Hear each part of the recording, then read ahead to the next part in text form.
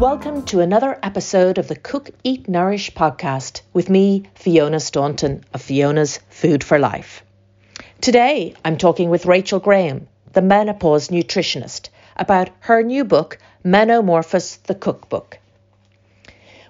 During this episode, we will talk about the Meno 8 nutrients, the dosages that you would need of each of these nutrients, and also the recipes, in particular, some of Rachel's favourite recipes.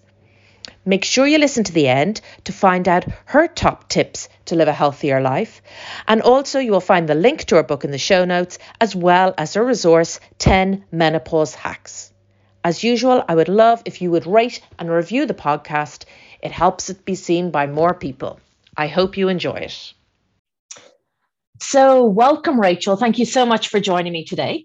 You're very welcome. I'm delighted to be here. Excited. Fantastic. Would you mind introducing yourself to my audience, first of all, please? Yes, I'd love to. So my name is Rachel Graham and I am a nutritional therapist. I'm a practicing nutritional therapist. I'm also a medicinal chef. I'm a qualified menopause educator from the British Menopause Charity. And I'm also a cookbook author. Fantastic. And that's what I'm dying to talk to you about today, which your cookbook that you have recently launched. So would you mind telling me, first of all, I always love asking the question, how did you arrive in menopause? Kind of unaware, I suppose, like most women. I'm relatively unprepared. You know, you're going along living your life and just hadn't really crossed my mind. And I think that honestly, that's what I hear from most of my clients, that they just feel unprepared, taken unawares. I suppose I quickly started joining the dots and realized that these were all menopausal symptoms. And at first you're a little bit shocked thinking, no, I can't be menopausal. Not yet. I'm too young. But actually, you know, we are in perimenopause really from our very early 40s. And for some women, they experience it obviously very differently to others. But for me, thankfully, my symptoms weren't too bad. However, I was in the middle of what they call, I suppose, a big midlife pivot from running a food business to deciding to actually go back and retrain. So I was in the middle of a 4-year college degree, and I was experiencing brain fog, and I was experiencing just some weight gain and a few other little bits and pieces. And I suddenly realized that this is what was happening to me. So I started to personalize my nutrition. And this is essentially what I do now with my own clients. And I realized that by personalizing my nutrition according to my symptoms, that I was able to actually improve my symptom management. So that's kind of how I arrived. I would say unaware, a little bit shocked, a little bit in denial, but managed to kind of smooth the bumpy ride by using nutrition as kind of my, let's say, weapon of choice. Fantastic. Music to my ears. Would you mind letting me know what age roughly were you when at this stage? I was kind of 43. Okay. Turned nearly 44. And so it wasn't as I said, like it wasn't that, you know, from one day to the next, suddenly I was well. And then the next day I was unwell. There was these kind of creeping symptoms, niggling kind of small health issues. And I think that is very typical at this life stage, because all of the wear and tear that we probably experienced over our lifetime suddenly becomes apparent. And I would say ignore it at your peril, because these things unfortunately just compound. And if you don't sit up and take notice and do something about them, then, you know, at worst you can get sick, and at best you can just kind of not feel like yourself. But essentially both outcomes will negatively impact your quality of life. So you'll start just maybe experiencing the other menopausal symptoms that are very typical, like low mood and maybe anxiety, weight gain, frustration, anger, and then all the physical symptoms. So, thankfully it wasn't too bad, but I was definitely going to try and nip it in the bud at that point. Sure. Look, I think it's just important to talk about the age, because I find that people think that, okay, it's once I'm past 50, that's when it'll start impacting. But so that's great. Okay, so now we go on to your book, Menomorphose the Cookbook. Why did you decide to write this book? And how long did it take you to write, I suppose, is another interesting area. Yeah, so I wanted to write the cookbook because for me, food is very much my my approach to managing most health related issues. So in my practice, I see time and time again women who are just struggling unnecessarily as a result of poor nutrition. And often it's a combination of poor nutrition choices and also being really just not prepared or not organized. And you can probably relate to this, Fiona, because, you know, you run your very successful cooking classes and you're helping women to kind of get organized and improve their diet. And I essentially am kind of doing the same thing. It's a combination of the two. So I found myself really repeating myself a lot. And I thought, you know what, there's a huge resource missing here as a kind of a very important tool that could be a big part of your menopause toolkit in order to effectively manage symptoms. So I wanted to create, I started with a cookbook in mind, and then it literally kind of grew legs. So I realized that all of the nutritional recommendations that I was making, I needed to explain also, and not only explain them, but also back up any health claims with some really good evidence-based information in the form of additional research studies that, you know, would back up what I was saying. So it just grew and grew and grew into this 400-page medicinal cookbook with over 100 medicinal recipes, all nutritionally analyzed to track 16 key nutrients. So it's just been this absolute whopper, as my husband would call it, of a project. And it should have taken me about 18 months to complete. But thankfully, I had quite a lot of the recipes already developed because they were ones that I was already using myself. So I was able to shorten the project, I suppose, considerably as a result of that. So it ended up taking me about 6 months. Wow. Okay, that's amazing. Yeah. And am I right in saying, so for people who don't have the book in front of them, one of the it's quite heavy is one thing you'll certainly notice. Yeah. Each recipe has a full page picture. Yeah. Each recipe, as you mentioned, has the color coded nutritional content, and the text is slightly larger, which I think a lot of people appreciate with yeah, for sure, eyesight. Yes. But am I right in saying you did the photographs all yourself as well? I did, yes. Thank you for pointing that out, Fiona. I know I hadn't intended to do it, so it just kind of happened when I suddenly that kind of cold realization came over me that, oh my goodness, you know, I would literally have to ask a photographer to move in with me in order to be able to photograph all of these recipes, because it's not just about photographing. All that food has to be bought, prepared, cooked, and then also styled essentially for a cookbook shoot.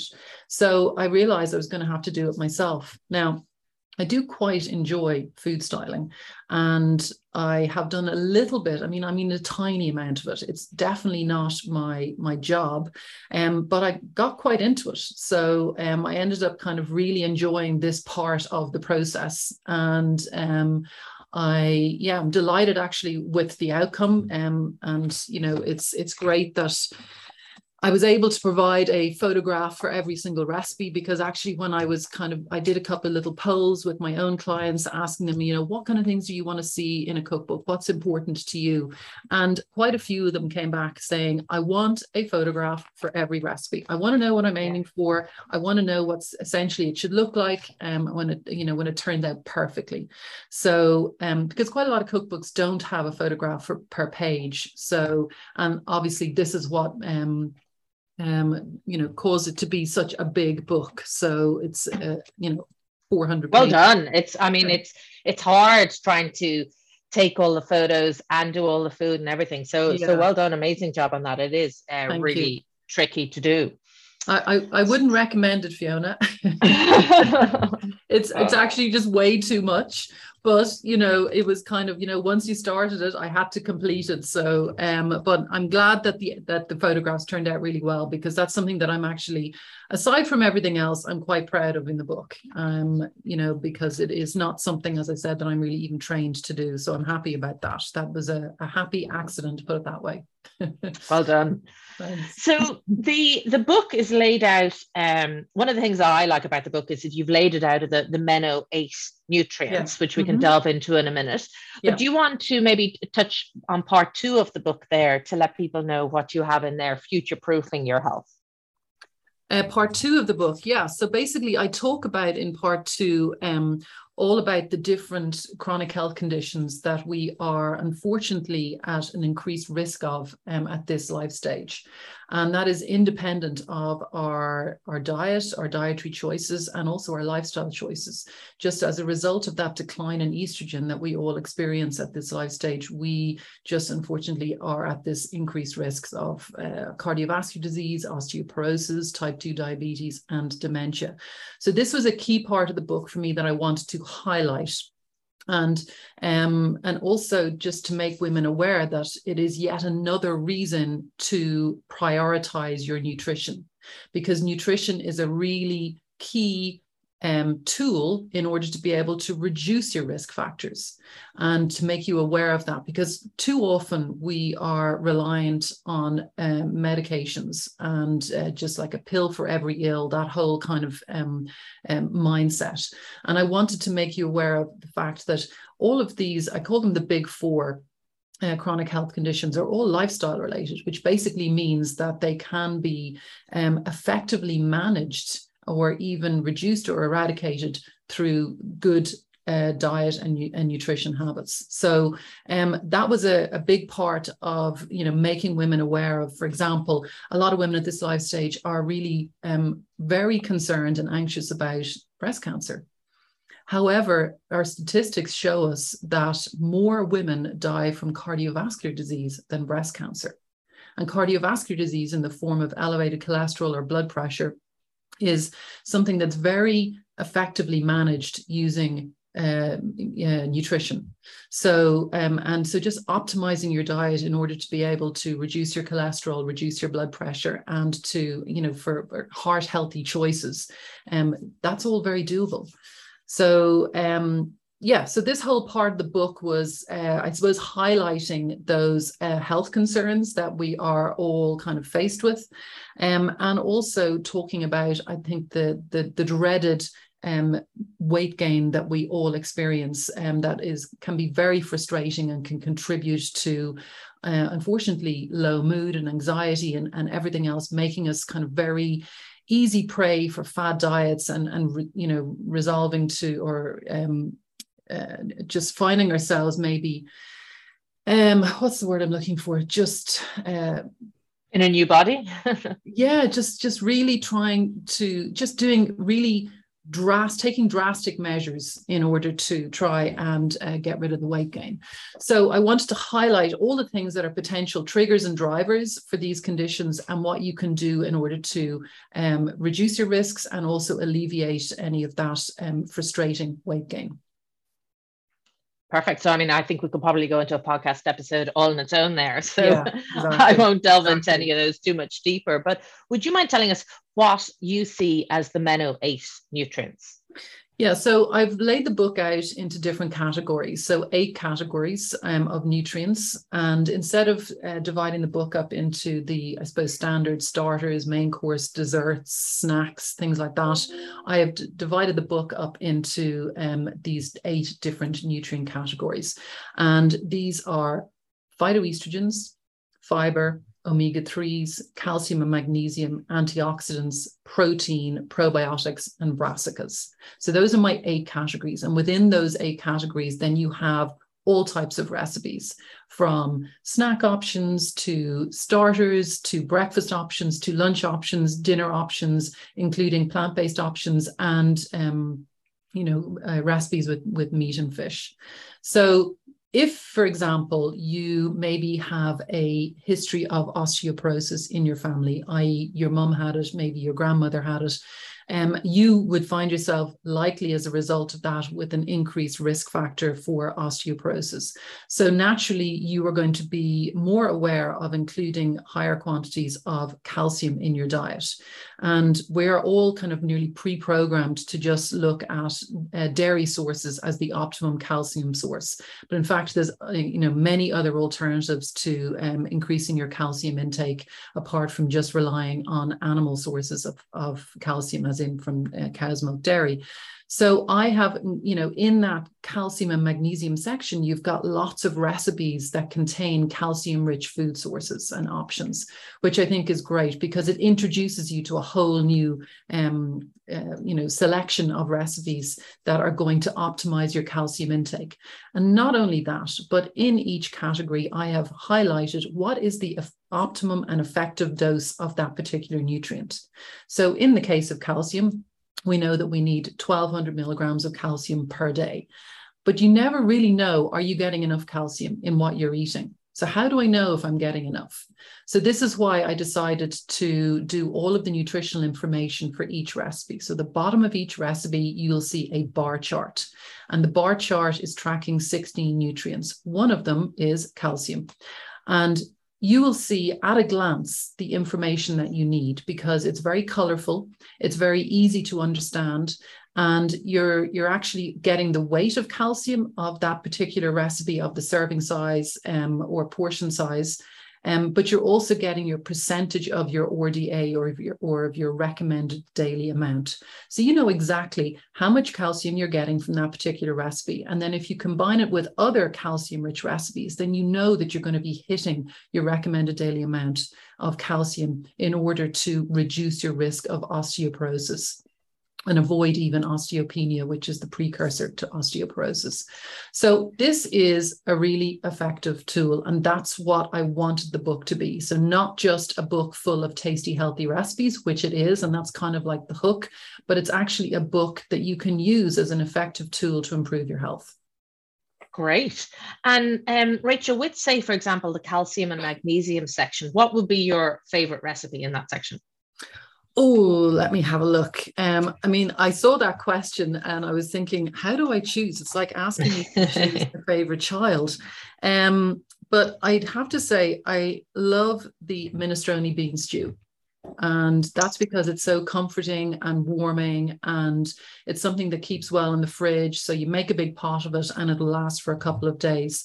It has kale and spinach, and also lots of beans and lentils, so it's a protein rich source as well. It's just a really nice recipe. It's really, really tasty, and I think it works for both adults and for kids. And I have had some clients who've said, look, I blended it for my kid, and that's absolutely fine as well.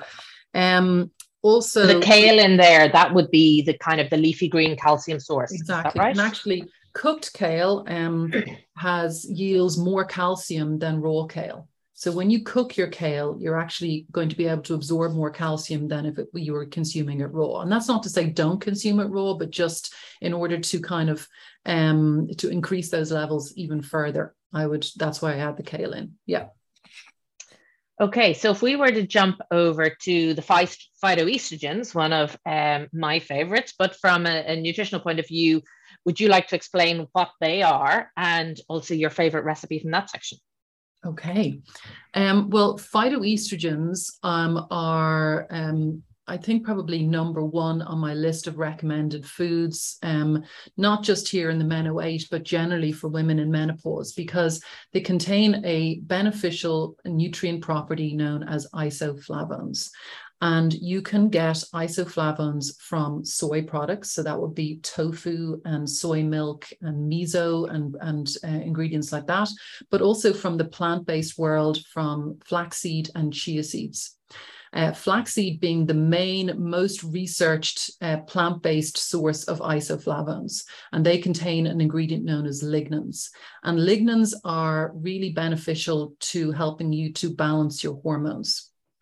And isoflavones they kind of mimic the function of your own estrogen that you produce yourself. So even if you are taking HRT, or if you are worried about increasing your overall levels of estrogen, isoflavones won't do that. They actually won't increase your estrogen levels. What they will do is they're actually have this very mild kind of anti-estrogenic effect, which basically means that they can help to reduce the impact of old circulating estrogen, and therefore reduce your risk of cancers. So it's really important to include plenty of phytoestrogen containing foods in your diet. So as I was saying, that would be from soy products, and always choose organic soy, because it hasn't been genetically modified and it is really beneficial for you. So you can choose organic soy milk, organic tofu, and tofu is also an amazing source of calcium. So not only is it high in protein, in plant proteins, and in also those isoflavones, but it's also a great source of calcium. So it's great for your bones. So one of the recipes that I really like, and I start people off on, let's say, on their kind of tofu journey, is the scrambled tofu. Because tofu is one of those ingredients that is tasteless and textureless. So it's kind of gross. And I totally understand that. The amount of my clients that come to me and say, can't do tofu, not going to happen. And I go, okay, I understand that. So let's start with something that is going to be easy for you to introduce. So that's where the tofu scramble comes in, because you're not reliant on texture, and you're going to add so much flavor into it that it's going to taste really, really good. So I love the tofu scramble. It's a really great protein-rich, calcium-rich, savory breakfast option or lunch option. You could have it at any time of the day. So that's one that I would recommend that you start with. And anyone who I've recommended it to has really enjoyed it. So, and then there's plenty of other recipes there as well. So, you know, one of my other kind of dinner recipe favorites would be the roasted aubergine involtini. So this is a typical Italian recipe using aubergines, and you make a really nice roasted Mediterranean vegetable tray bake, and then you add the tofu into that, and you stuff the involtini, which are the roasted aubergine slices, with that filling, and then cover it in a really nice roasted red pepper and tomato sauce, and you bake it in the oven kind of like cannelloni. It's fabulous, and it's plant-based, phytoestrogen rich. It's a great recipe. Sounds delicious. Now, Rachel, we're both based in Ireland. One of the things that you were mentioning about always making sure that you have organic soy. I'd be a big fan of edamame beans, which is the baby soybean. Where do you source organic edamame beans? Well, I buy them frozen, shelled, frozen and shelled, usually from the Asian supermarkets, or any of those kind of ethnic supermarkets is a good place to buy the edamame beans. I know that in the UK, you can get them in Sainsbury's frozen as well, in their frozen food section. So those would be the two places, my two go-to places to get them. But is it important to get those as organic? Because I don't think I've come across them as organic. No, not at all. It's fine as they are. Yeah. Okay, perfect. So what one of the 8 would you like to choose next? We've done the phytoestrogens and the calcium, magnesium. Let's do one more. Fiber. I mean, it's definitely my favorite nutrient. Okay. Yep. And so what would you like to know? What's your favorite recipe in that section? Okay. Oh, you're really asking me the tough questions.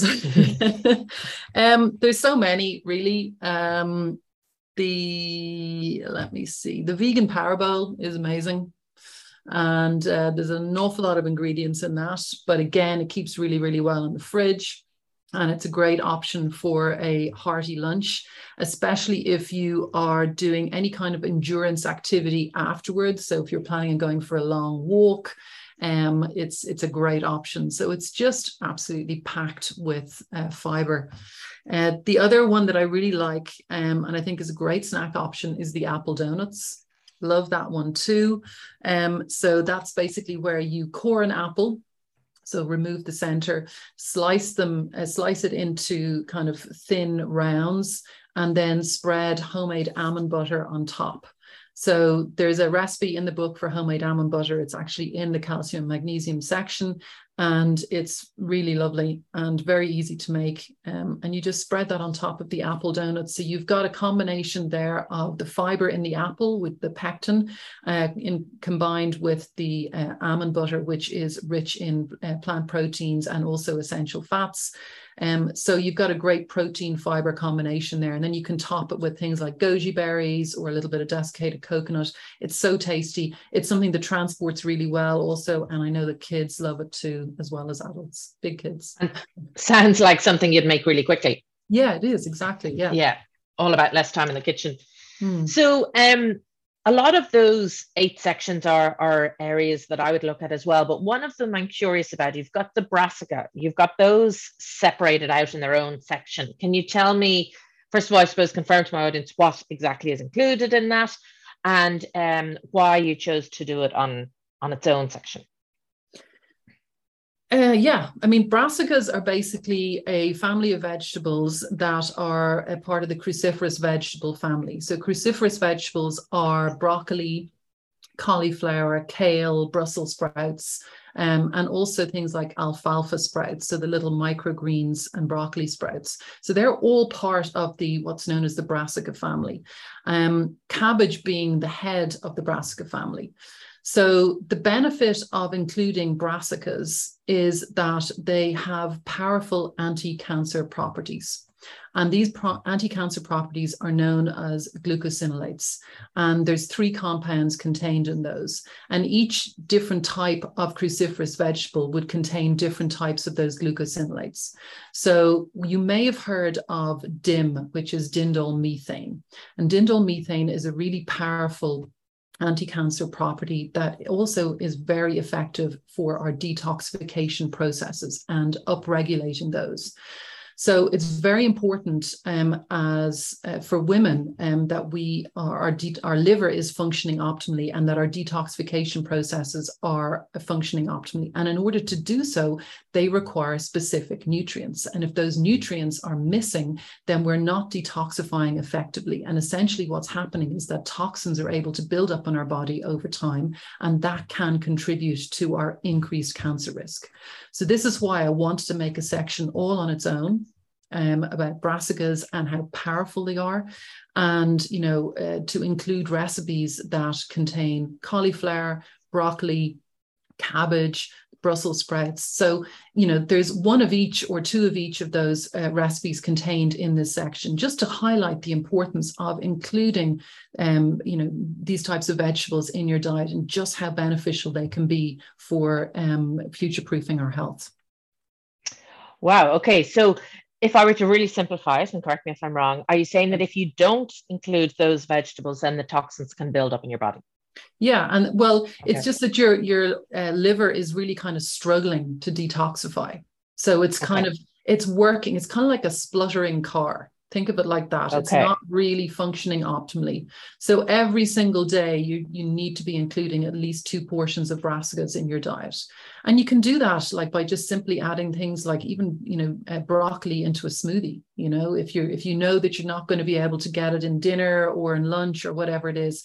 So adding those vegetables in as often as possible, substituting things like cauliflower rice for pasta or rice, regular rice, if you're serving a curry or a kind of a one-pot meal. So getting your brassicas in as much as possible because they are so beneficial. Okay, lovely. So if I always ask my guests to tell me 3 different, the 3 top tips to improve one's health. So I know you've already given us loads of tips, but maybe your 3 are going to be a summary of these. What would you say if you had, 1 minute to give 3 top tips to someone? What would you say? Just to try and simplify things for yourself. Don't try and do too much at once. So to kind of build on what you're doing. So maybe set yourself up and set your environment up to be conducive to making healthier choices. So that would be things like drinking water first thing in the morning. When you wake up, think of yourself as a plant. You need to rehydrate. So get your litre of water in straight away. So if you're aiming for 2 litres of water in a day, then drink half of that amount first thing in the morning. It means that you are going to, you're just going to feel so much better. First of all, it has similar effects to caffeine in terms of waking you up. So you'll just feel rehydrated and much better. So before you have anything to eat or drink a litre of water. That would be my first tip. Second tip would be get outside to get some sunlight on your face, absorb those UV rays through your eyes. It'll really help with your sleep quality. And we all know that when we sleep better, then that also controls our hunger and satiety hormones. So we'll find ourselves craving less. So these are small things that you can do that are very doable, that don't require huge amounts of effort. And I think that when you start small like that, you can really see and feel the benefits very, very quickly. And then thirdly, it would be to just eat more plants. Try and increase the amount of fruit and vegetables that you're eating every single day, and try and include different colors. So diversity is key. Great. So we have simplify, and a litre of water first thing in the morning will be the first one. The second one will be getting sunlight. It'll help with your sleep quality. Is there a particular time of day that you're aiming for that sunlight, or just at any stage? First thing in the morning. I have clients of mine who are like standing outside their back door with their water, just looking up at the sky, just getting those UV rays.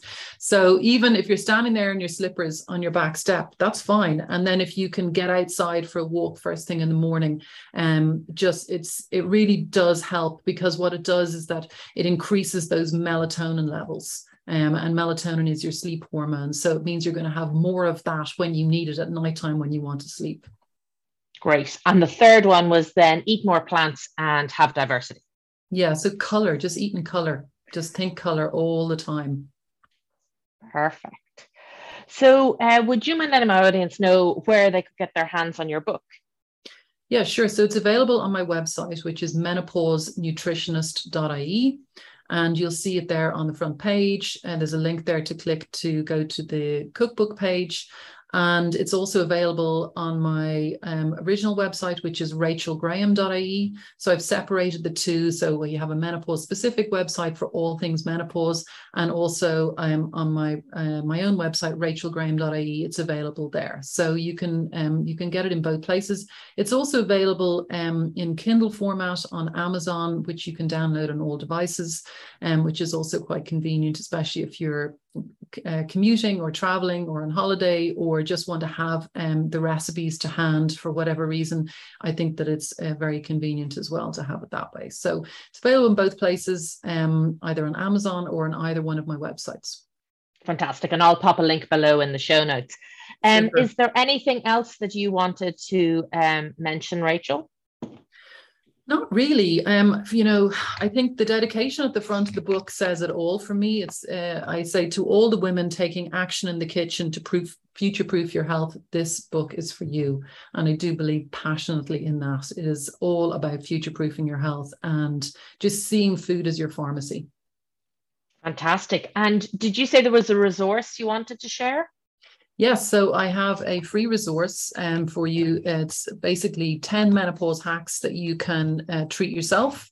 So I'm going to share that with you you're going to share that with your audience, Fiona, in your show notes. So I'll send you the link to that. Fantastic. So thank you very much, Rachel. I wish you best of luck with the book and continued success. Thank you. Thanks very much. Thanks a million, Fiona. All the best. Take care. Thank you. Bye-bye. Thanks so much for listening to today's podcast on Cook, Eat, Nourish with me, Fiona Staunton of Fiona's Food for Life. I'd really appreciate if you would subscribe, rate and review the podcast to help spread the word. And if you pop over to my website, fionasfoodforlife.ie, you'll find lots of recipes, videos, inspiration and upcoming courses. Thanks a million.